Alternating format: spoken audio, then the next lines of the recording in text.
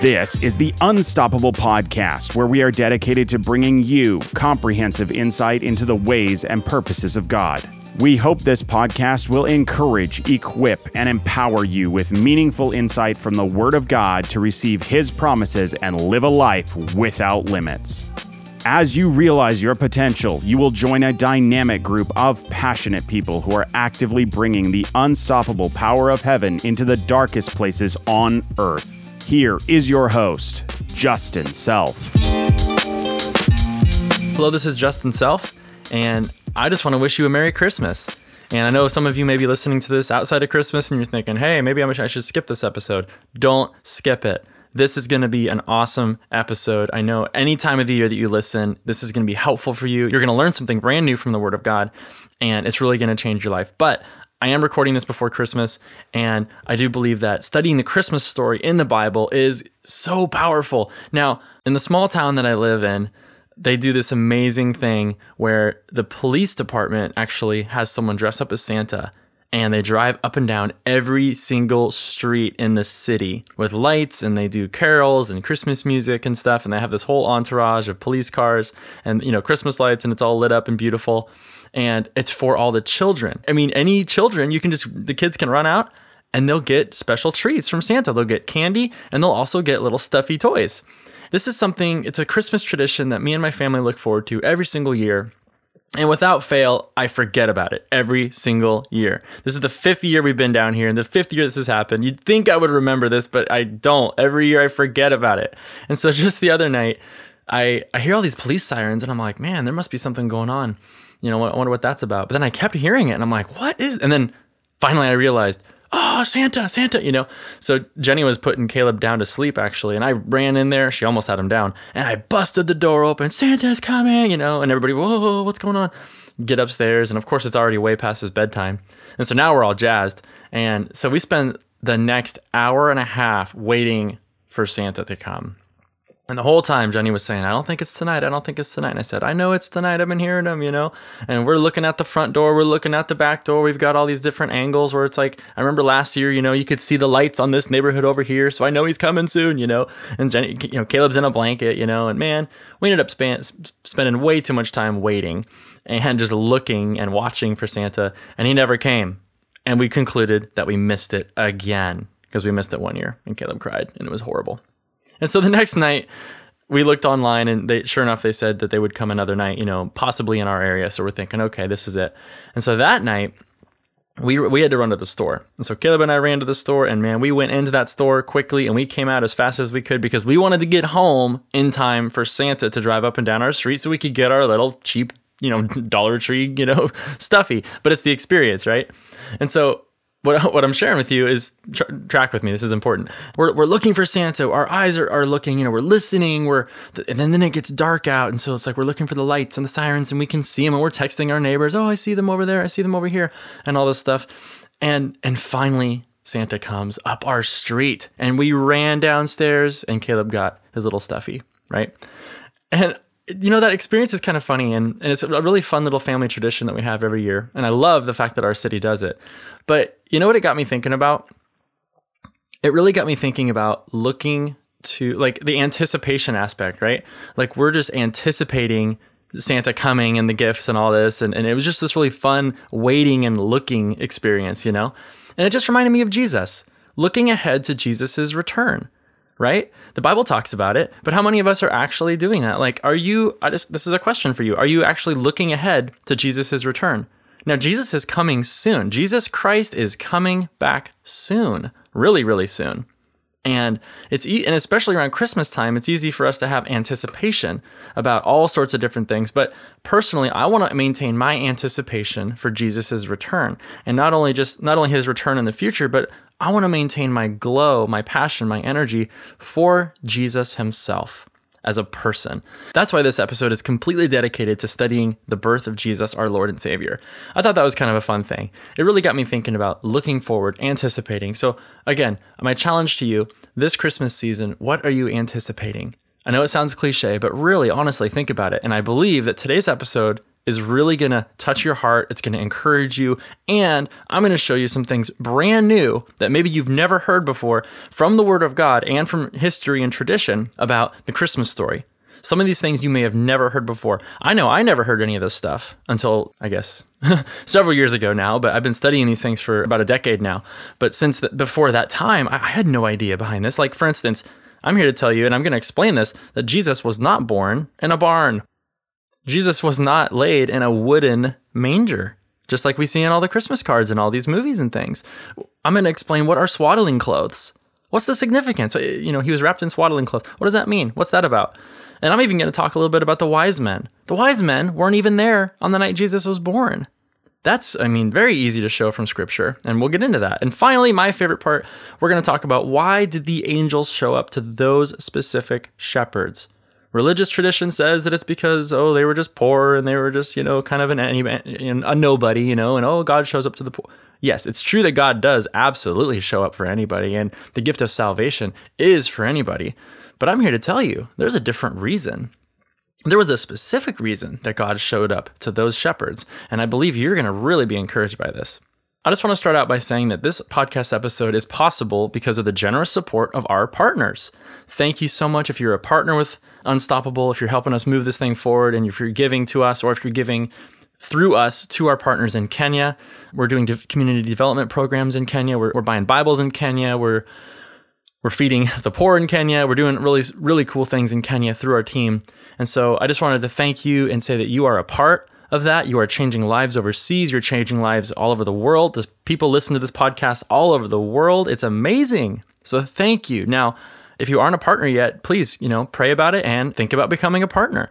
You can take part in this. I want to give you an opportunity to invest with us and sow seeds of solid teaching of God's word, encouraging, empowering, developing people all over the earth, okay? So it's awesome. And again, thank you so much for being a part. All right, so I want to start with Jesus was not born in a barn. So if you have your Bibles, and I know some of you are driving, so don't worry about it, but I'm going to read the scripture to you. We're going to start out in Luke chapter 2. You may remember Luke chapter 2 is the classic Christmas story. This is the one that I learned when I was growing up. I can't quite quote it the way I could back then, line by line, but I've got it pulled up here, and I'm going to read it to you. So in Luke chapter 2, verse 1, and it says, "And it came to pass in those days," and I'm reading out of the New King James Version, by the way. "And it came to pass in those days that a decree went out from Caesar Augustus that all the world should be registered. This census first took place while Quirinius was governing Syria. So all went to be registered, everyone to his own city. Joseph also went up from Galilee, out of the city of Nazareth into Judea, to the city of David, which is called Bethlehem, because he was of the house and lineage of David, to be registered with Mary, his betrothed wife, who was with child." Verse 6, "So it was that while they were there, the days were completed for her to be delivered. And she brought forth her firstborn son, and wrapped him in swaddling clothes, and laid him in a manger, because there was no room for them in the inn." Now, I want to point out that, we could spend hours and hours on this, but like I said, I want to try to keep this to just a couple bullet points for you. But I want to show you that Jesus was not born in a barn. In the Bible, I don't have anything that I can point to specifically that says he was born, here and there. So I am going to go outside of the Bible here to history. Now, there's nothing wrong with doing that. I'm not going to look up history and I'm going to preach it as gospel, saying this is absolutely 100% God's word when it's history, right? So I want you to take that with a grain of salt. When I'm sharing these things from history, I believe we can trust these things because, historical records, and there's eyewitnesses and there's all this stuff. But I also want to point out to you that there are people who have studied this thing out, that there's arguments about this stuff. So I want you to understand, I'm not preaching this as absolute gospel, but I am showing you that there's a lot of eyewitness accounts. When I say eyewitness accounts, there's people who have interviewed, descendants of the people who were around during the time of Jesus's birth and all that stuff. And I'm not going to go too much into it, but I do want you to understand this is historical evidence. This is outside the Bible. These are from church fathers, church history, Jewish tradition, and things like that. So I'm personally convinced. I think this is the real deal, and I do believe that this is true. I'm not going to make a doctrine out of it, and you'll see why. What I want to point out to you is that in the area around Jerusalem, and many of you have been to Jerusalem before, so you can totally verify this, there's this place called the Shepherd's Field, and there's shepherds' caves all around there. So what they would do is the shepherds would watch the flocks, they would watch the sheep in the plains around Bethlehem. Excuse me, I think I said Jerusalem, but I meant Bethlehem. And there are caves, and the caves are where the shepherds would go when the mama lambs were going to give birth to the baby lambs. They would go into these caves and help them give birth, and then they would take the little lambs and they would put them in the cave. Now, in the cave, there was a cutout in the wall, and I'm getting ahead of myself, but it's okay. I'm going to go for it. There was a cutout in the wall, a stone cutout, or sometimes it was actually a stone block in the middle of the floor, and it was just kind of, they would chip away at it and make a little feeding trough. But that was also where they would lay the baby lambs when they were born. That was the manger. If you look in the Greek word in the New Testament for manger, and if you look it up in history, you'll see that this was used interchangeably for this type of feeding trough for the baby lamb. So what I'm trying to do is show you that when Mary and Joseph went into this place, this cave, because there was no room for them in the inn, they gave birth in this place, and it wasn't this wooden shack or wooden, structure that we see. It was more than likely a cave outside of the shepherd's field out in Bethlehem, where it was used specifically for these baby lambs and these other little creatures. Now, I want to also point out that the reason that there was no room in the inn was because everybody was traveling for this great census, this registration, Can you imagine what that was like? Just imagine in your own life if suddenly the government said, hey, every single person has to go back up to where you were born. Go back to your city where you were born. I mean, man, I'm 1,000 miles away from where I was born, man. That'd be a pain for me to do this. Uproot our family. You gotta, what are you going to do? You're not working. You're not getting paid, right? Businesses are losing money. People are losing money. How are you going to survive on this? You hope you have a savings account for the trip. You know what I'm saying? I mean, this would be a tremendous inconvenience to everybody. And so they go, and the reason there was no room for the inn, I believe there's no room for them in the inn, I believe, is because Mary and Joseph were not traveling as fast as the other people were, because Mary was great with child. I mean, how would you like to have, any mothers out there, how would you like to have a baby after walking or riding on a donkey for 6 or 7 days? Oh man, I can't even imagine. That would be crazy. So they weren't as fast as the other, travelers. They had to go slowly. She had to take a lot of bathroom breaks. You know what I'm saying? She had to rest, and they had to camp out in the wild all this time. And so I believe that they simply just showed up later than other people, which is why there was no room for them in the inn. There's no historical evidence. There's no evidence in the Bible anywhere that, there's this religious tradition that says, oh, Joseph and Mary were just so poor they couldn't afford it. I don't think that's true. I don't think you can make that claim. In fact, there's actually scriptural evidence that Joseph was a stone worker, a stonemason, and not a carpenter. See, now I'm opening all these cans of worms. I just love the Christmas story. I can't stop. But here's a side note, is that Joseph was not just this poor carpenter building wood chairs and coffee tables, in Nazareth. If you look at the Greek word, it actually carries the idea of a master, either a project manager or a master skilled craftsman when it comes to stones or precious stones. It's very likely that Joseph was working on stonemasonry or carvings or even artwork. That word can actually carry the idea of somebody who works on fine sculptures in artwork and artistic renderings with special gems and those types of things. So how amazing is that? Joseph, again, all this stuff I want to bring out to you is that I just want to encourage you to read the Bible and study it out yourself. You'll see that what you see in the Word of God isn't necessarily what we see on the greeting cards or what we see, on TV all the time. There's so much more to the Word of God. And so, okay, that was kind of tangential, but I do want to mention that there's a lot more to the Christmas story than maybe you and I have ever learned. And that's why I'm excited about this. So, and I want to read some history to you now. So this is crazy. So in the year 135, the emperor at the time this is straight history. He built a pagan temple on the site where it was commonly, circulated, and it was kind of common, I guess, knowledge of where Jesus was born, in the cave that he was born. This emperor Hadrian built a pagan temple for the worship of Adonis, the human lover of the false god Aphrodite, and built that right on top of the place where Jesus was said to be born. And the early church writer Jerome claimed that this grotto, or this high place, this worship place, had been consecrated to the worship of Adonis in an attempt to wipe out the memory of Jesus. Wouldn't that be just like Satan? He can't stop Jesus from coming. He can't stop Jesus from dying on the cross and doing all this stuff, although he tries. And so afterwards he says, well, I'll wipe him out. And so they tried to wipe it out by putting a, worship temple to a false god on top of this thing.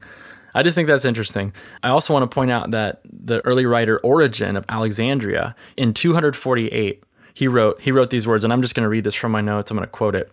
It says, "In Bethlehem, the cave is pointed out where he was born, and the manger in the cave where he was wrapped in swaddling clothes. And the rumor is in those places, and among the foreigners of the faith, that indeed Jesus was born in this cave, who is worshipped and reverenced by the Christians." Now let's go forward in time. The year 313, Emperor Constantine, you may have heard his name before. He was obviously a Roman emperor, and up until that point, there had been tremendous persecution of the Christians, and you can read all about that. And he gave this thing called the Edict of Milan in AD, the year 313.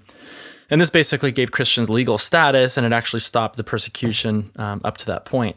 Now, that's really cool for the Christians, right? It's awesome. And I'm sure you know the story where his mother gets born again at some point, or experiences conversion. Now, this is really interesting, and I think this adds value to what I'm saying here about this cave. Helena, Constantine's mother, she actually made a trip to the Holy Land, backed by Roman state funds, and her son Constantine said, "Hey, go on this mission." Her mission was to research and locate significant items and also locations that were mentioned, in the Gospels of Jesus' life and ministry. And during her travels, she's credited with discovering the location of the birth cave of Jesus. And so in the 300s, 325, she erected the first church there. Now, that church was the first church to be built, a Christian church to be built on the site of where Jesus was said to be born. Again, remember, it used to be a pagan temple. So she figures this out, knocks it out, puts a Christian church up.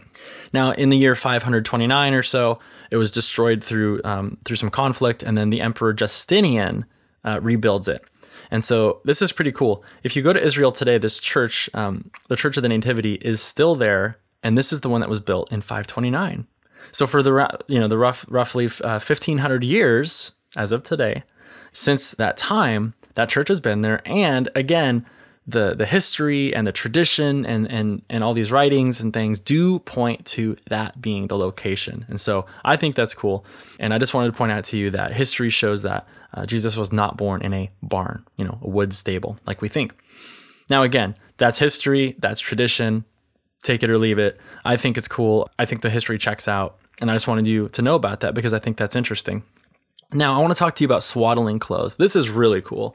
Swaddling clothes, if you've ever had a baby, you know that when they're first born, you need to swaddle them, meaning you need to wrap them up with a cloth really tightly and get them just totally bound up, just like they were in the womb, and get them really comfortable and warm, keep them warm. So what's interesting about this story is that the shepherds, remember I told you that the shepherds in the shepherd's field would bring the baby lambs, or the moms, to give birth to the baby lambs. What's interesting is that the swaddling clothes, if you look at it in the Greek, it is in fact the same word used for the type of cloth that was used to wrap the legs of a little baby lamb when it was first born. If you wrap their little legs, you can keep them safe. Otherwise, they'll break their little legs and get hurt. And it's the same idea as swaddling a baby human. When they're born, you swaddle them up real tight.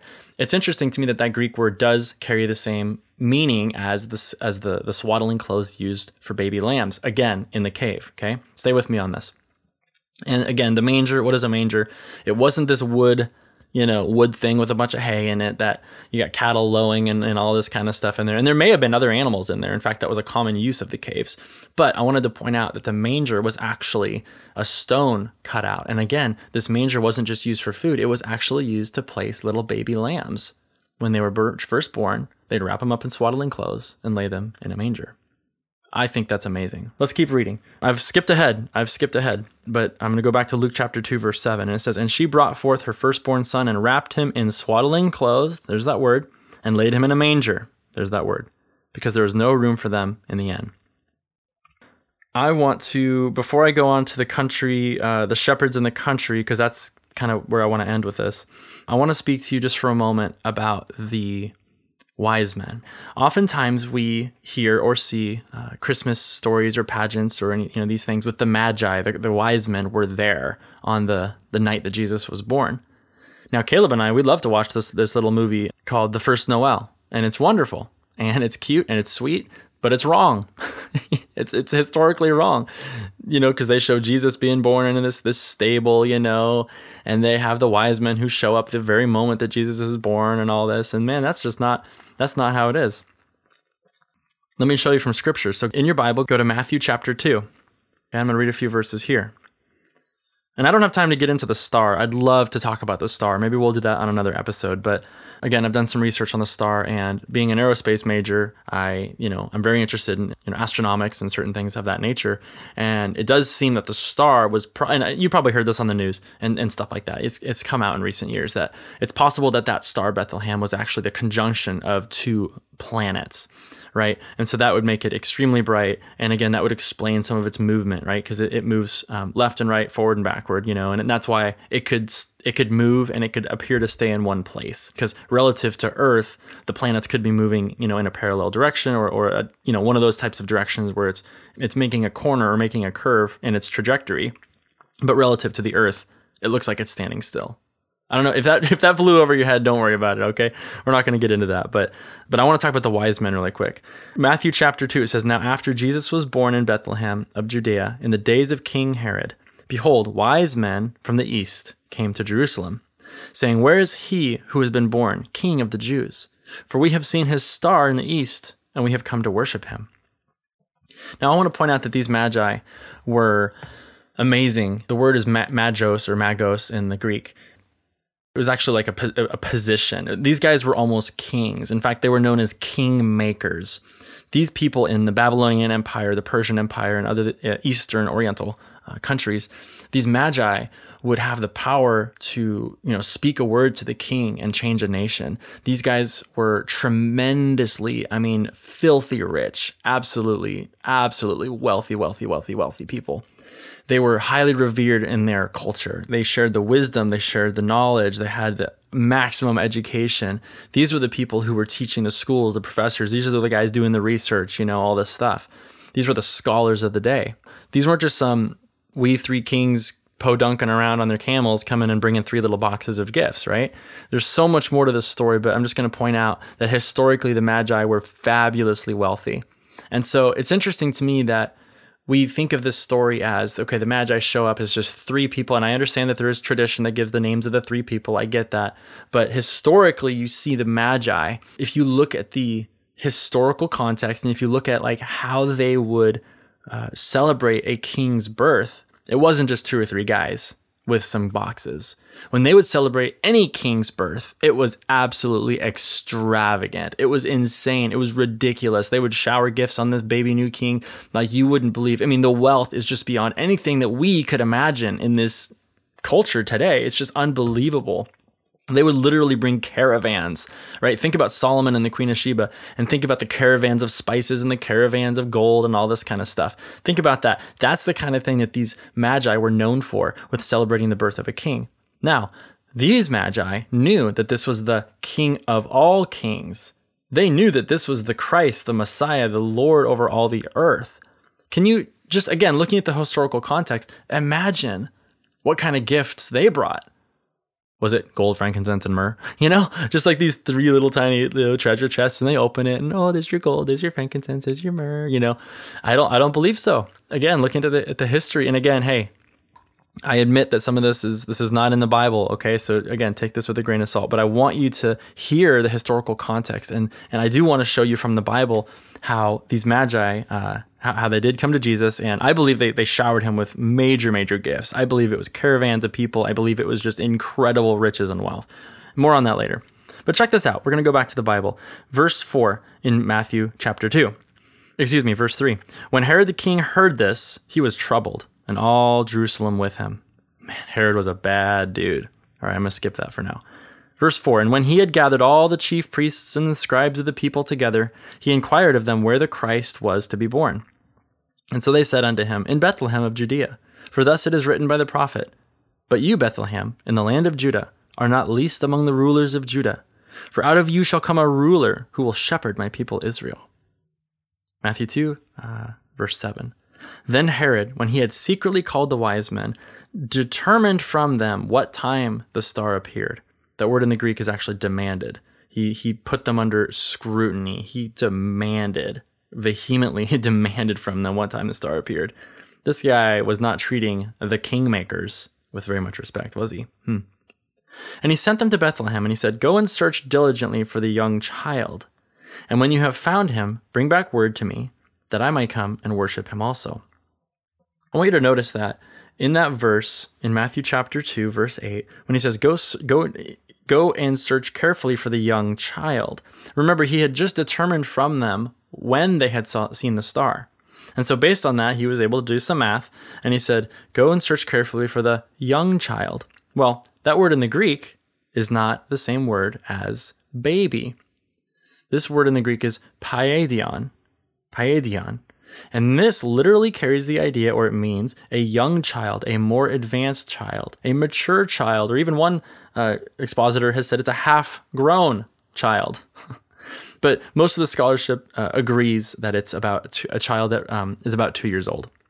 2 years old. But definitely in the Greek, this does not carry the idea of an infant just born. So that's the first clue. We see that Jesus was already 2 years old by this time. Right? He was a young child. He was a mature child. He was a more advanced child. Now, maybe he was older than 2, but again, most of the Greek scholarship agrees that it was around 2 years old. Either way, he wasn't in that cave at that moment being born. Can you imagine Mary and Joseph on this little short one-time trip to be registered, and they give birth in the cave? What an experience. And then they stay there? No, they went back home. And look, check this out. The very next couple verses later, check this out. When they had heard the king, verse 9, they departed. And behold, the star which they had seen in the east went before them, till it came and stood over where the young child was. What I want you to notice about this is it doesn't say that it was in Bethlehem. It doesn't say anything about Bethlehem. All it says was that Herod sent them to Bethlehem. I want you to notice that. So Herod sent them to Bethlehem and said, go and search diligently for the young child around 2 years old. And when you have found him, bring back word to me so that I may come and worship him also. Herod knew from the prophecy that the Christ was supposed to be born in Bethlehem, so he assumed that he was born and raised in Bethlehem. He didn't have any clue that it could have been this crazy census thing. Notice that it says in verse 10, when they saw the star, they rejoiced with exceedingly great joy. They were ecstatic over this star. They were so full of joy. They were just nearly jumping up and down over this star. They'd been following it.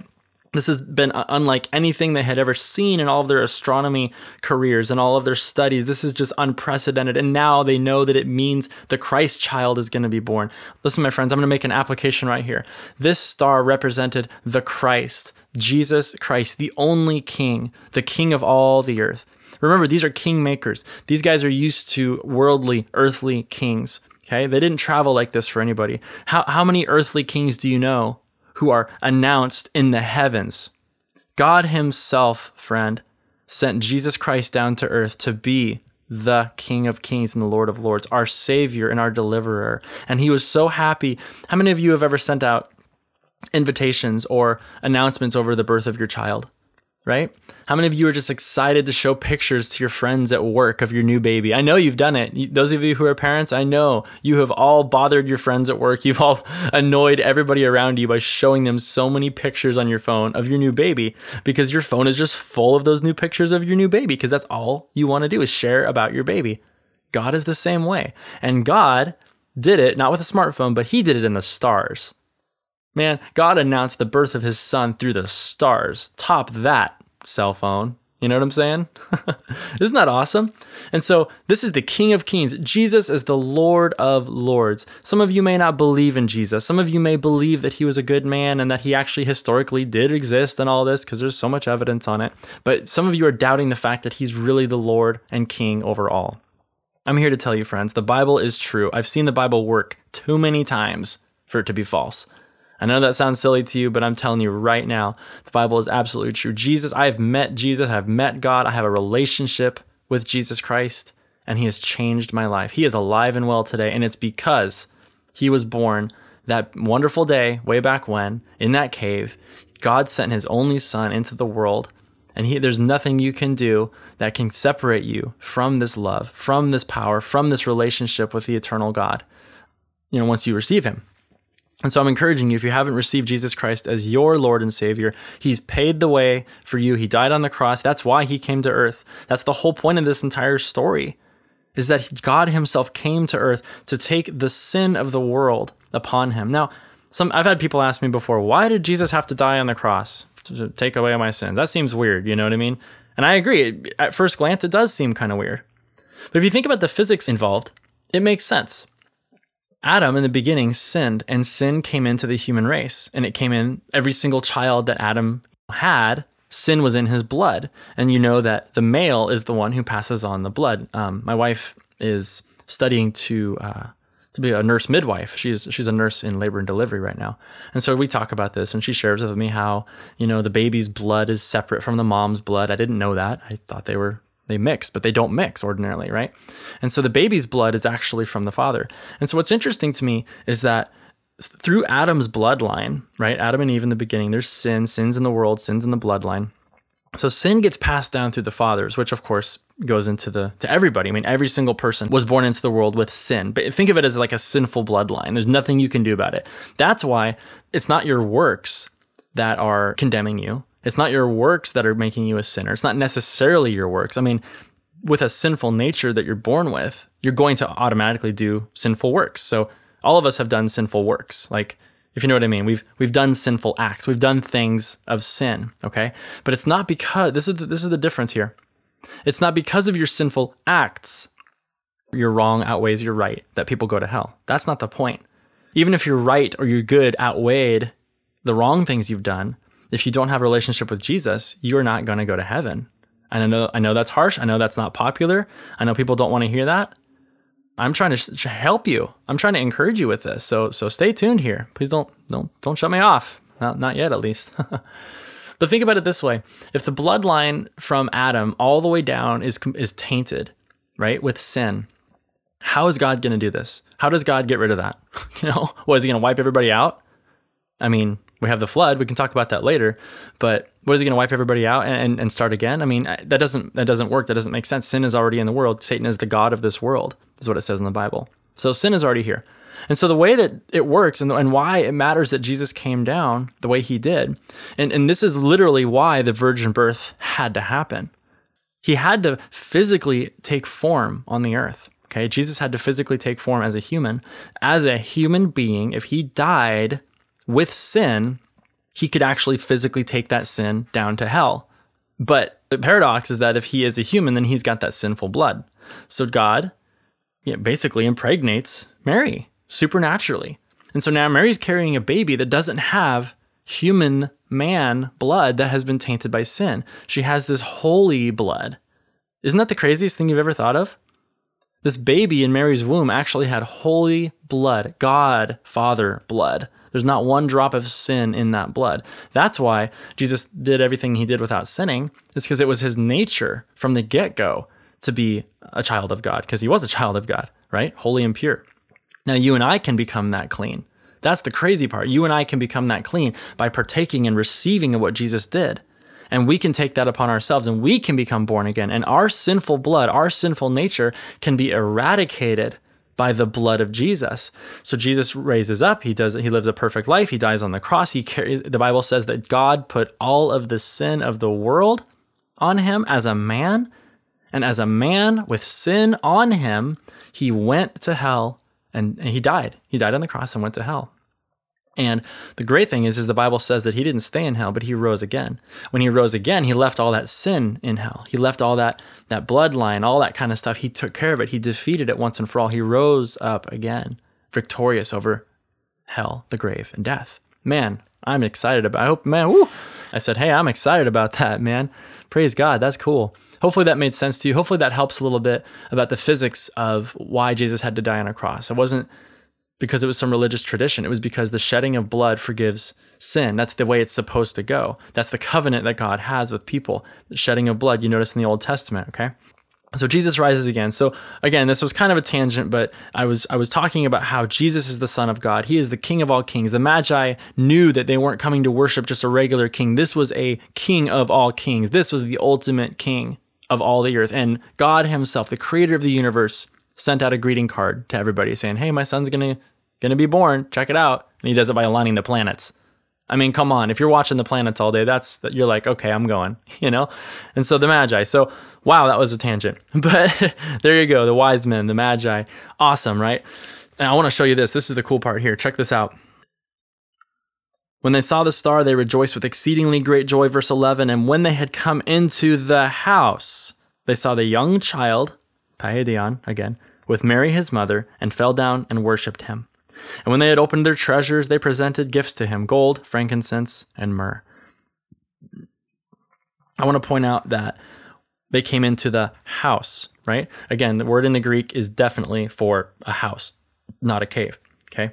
This was in Nazareth. Remember, Joseph and Mary were from Nazareth in the beginning in Luke chapter 2, verse 4. They came from Nazareth. They went all the way down to Bethlehem. And then after the registration, they went back to Nazareth, lived their life. They had a home. They were working, they were doing their thing, raising baby, and suddenly these Magi show up out of nowhere. I mean, knock, knock, knock, who's at the door? Is it the mail? Is it the milk? What's going on? Oh no, it's like an entourage of kings. Okay, filling up their house with treasures. What's going on? What's really interesting to me, why did the Magi bring so much money? Why did they bring so much riches? Let's keep reading. Verse 12, then being divinely warned in a dream that they, the Magi, should not return to Herod, they departed for their own country another way. Verse 13, Matthew chapter 2.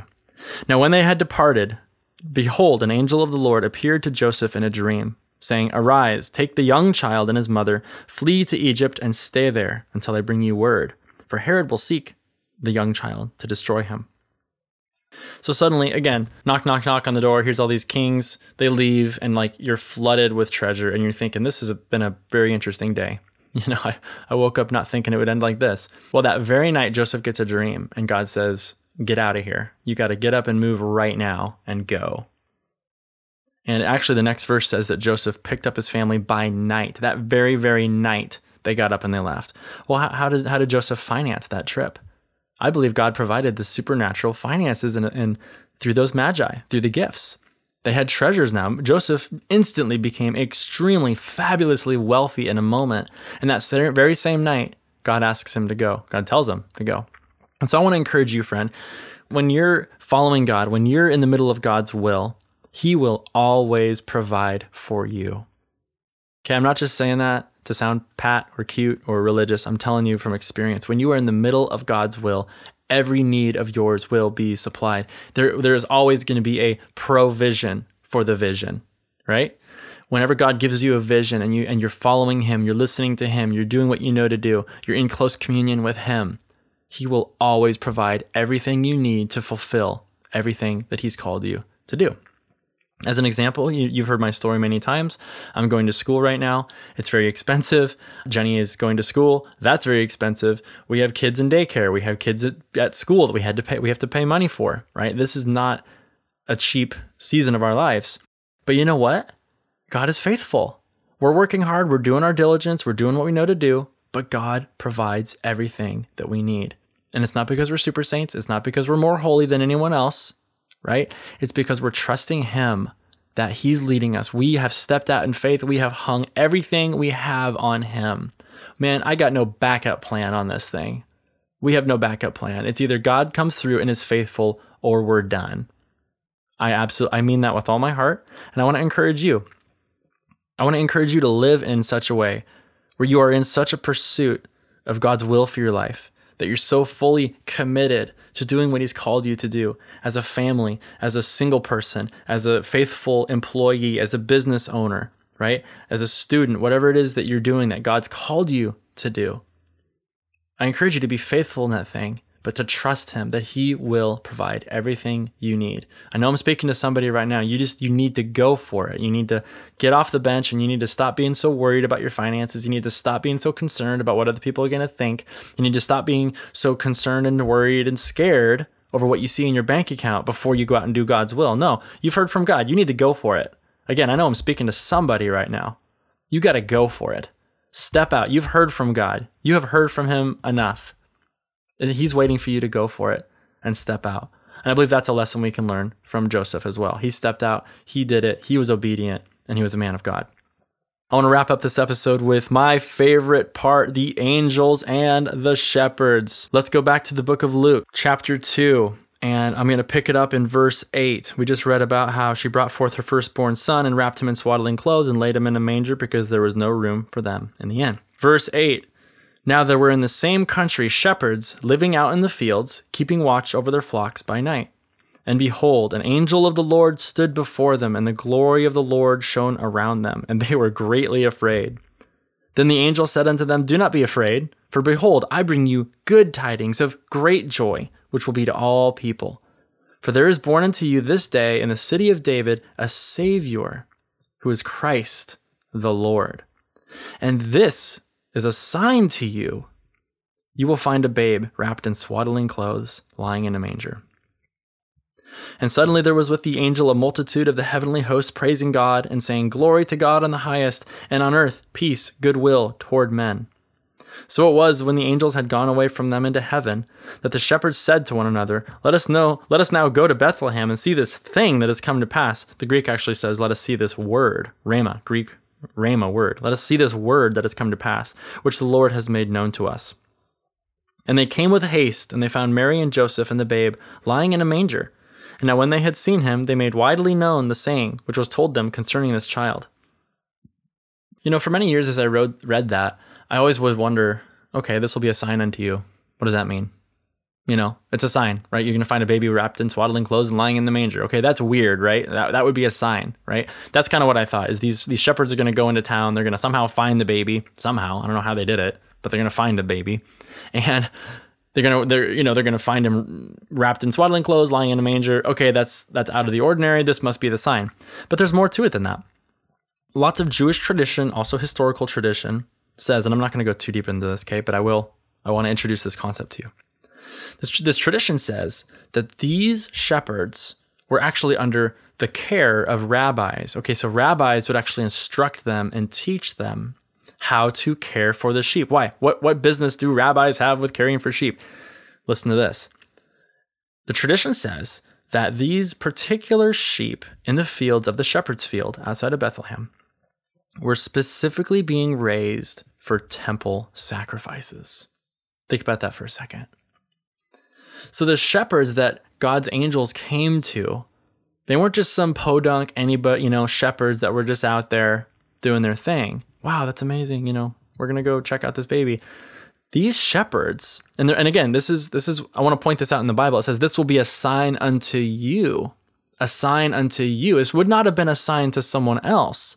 Do you understand? This was a sign specifically unto them. This was a wonder that specifically would make sense just to them. Why? Because these, and I believe the tradition is true, because of the way that the Greek implies that this is a sign unto them, specifically them, you and only you. You're going to get this. This is a sign unto you. I'm speaking to you in your language, shepherds. I'm giving this to you in your language. And so he says, you're going to find a babe wrapped in swaddling clothes and lying in a manger. Well, what were these shepherds used to doing all the time? They were used to taking baby lambs, right? The baby lambs who were to be the perfect blemish-free, spot-free sacrifices in the temple. Even Passover lambs. It's possible that these were even being raised to be specifically Passover sacrifices. Perfect, spotless, white little lambs. And so when these shepherds heard the angel saying, this will be a sign unto you, you're going to find the babe wrapped in swaddling clothes, lying in a manger, their minds instantly went to these little baby lambs, these white, perfect lambs. How many of you know that Jesus is called the Lamb of God that will take away the sins of the world? John the Baptist said that. Jesus is the Lamb. In the book of Revelation, it describes him being a lamb, the Lamb of God. Jesus is the perfect lamb. And how awesome is it that these shepherds had that in their minds? They had been used to this. This is their livelihood. And now the angel comes and talks to them and says, hey, this is going to be a sign unto you. You're going to find the babe, the Christ child, the Savior of the world, the Lord, wrapped in swaddling clothes and lying in a manger. To them, this was indisputable. This was like, it's almost as if the angel said, look, the Messiah himself has been born, and he is the one that you've been preparing for. You've been doing all this work your whole lives with these little lambs, and you've been preparing the sacrificial lambs for the Passover. But check this out. I'm going to show you the end of this thing. I'm going to show you the actual sacrificial lamb. And they went. And it says that they went to find, right? They had to find. So they had to put some effort into finding the baby. But they knew where to go. They knew, right? Where would you find swaddling clothes and a manger to a shepherd who's used to that? They would check the field, the caves. They would check the caves. They knew exactly where to go. They would check all these caves, and eventually they found the Christ child. And the Bible says that they fell down and worshiped him and said it was exactly as the angel had said. These shepherds went out and they told, it says here that now that when they had seen him, they made widely known the saying which was told to them concerning this child. And all who heard it marveled at those things which were told them by the shepherds. But Mary kept all these things and pondered them in her heart. Then the shepherds returned, glorifying and praising God for all the things that they had heard and seen as it was told them. Hey, isn't that awesome?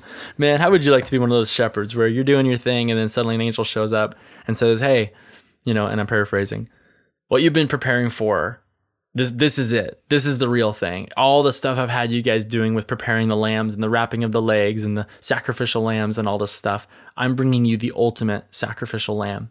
And so I believe, friends, that's why God chose those shepherds. And I want to say to you today, God will speak to you in a way that you will understand.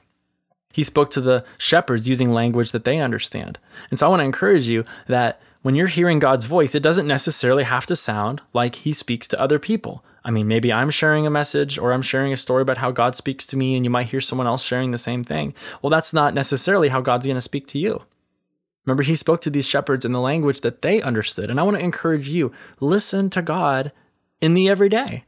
He might be speaking to you through one of your hobbies. He might be speaking to you, in the context of what you're doing in your work, and he might be using that type of language. Now, I'm not saying that you just look for signs everywhere and you say, oh, this happened, this happened, this happened. No, what I'm saying though is to be encouraged that God will speak to you in a special way that will make sense to you. He'll confirm it with you in your heart. In my book, Face to Face, an 18-day journey of hearing God's voice as his friend, we talk about this in the book, where you can hear God's voice. And in the book, I'm teaching people how to hear God's voice. And I'm encouraging you, whether you've never heard God's voice before, or if you have heard him before and you feel like you're a mature Christian, but this book will still encourage you and still empower you to hear God's voice in a clearer and more direct way.